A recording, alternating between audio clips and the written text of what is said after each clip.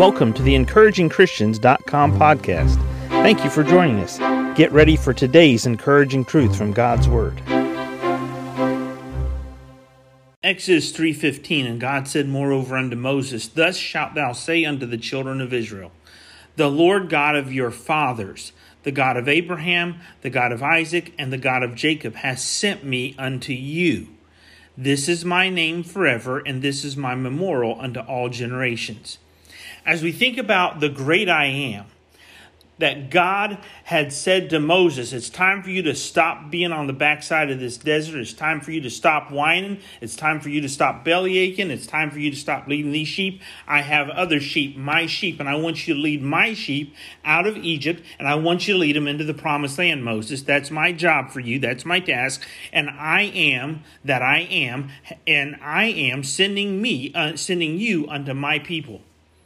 But notice something that's really crazy here in verse 15. The generational breakdown of worship of Jehovah. The generational breakdown of worship of Jehovah. Verse 15, and God said moreover unto Moses, Thus shalt thou say unto the children of Israel, The Lord God of your fathers, the God of Abraham, the God of Isaac, and the God of Jacob, has sent me unto you. Hold on, time out. How many years had the children of Israel been in bondage? 400 years. Why was Moses saying the God of Abraham, the God of Isaac, and the God of Jacob has sent me unto you? Why wasn't he saying to those people, your God has sent me unto you?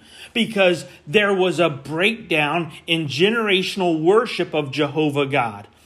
How many years removed from Abraham, Isaac, and Jacob were we at this point in history for the nation of Israel? Oh, it was close to 400 years.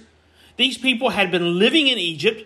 They were in bondage in Egypt. They had succumbed to whatever the Egyptians told them to do, and they no longer were worshiping and following and listening for the voice of Jehovah. They weren't obeying the voice of Jehovah. They were simply in bondage, doing what their worldly masters told them to do. There was a generational gap in the worship of Jehovah. And that's why God said to Moses, I am that I am. And you're going to go tell the children of Israel, I am has sent me, you Moses, unto them, the children of Israel. Then he says, This is my name forever, and this is my memorial unto all generations. God never broke down in his generational meeting or desire to care for or take care of the children of Israel. Listen, Christian. You're a generation, you're 2 generations, you're 3 generations removed. Stop talking about the God of your fathers. Stop talking about the God of your mother and start worshiping the great I am as your God. He is your God. He is not just the God of your mother. He is not just the God of your father. He's not just the God of Abraham, the God of Isaac, and the God of Jacob. He's yours. This is my name forever. I am that I am. He is currently right now at work in your life. He is currently right now waiting on you to worship him.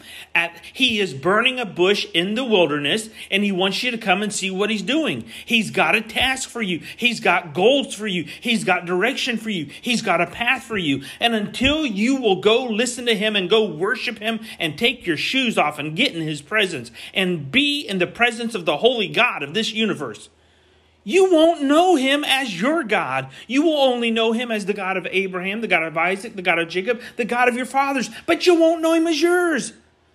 Oh, my friends, you want to walk with him out of bondage. You want to walk with him out of Egypt. You want to walk through the Red Sea on dry land. You want him to provide manna for you. Then make him your God right now. Worship the great I am as your great I am.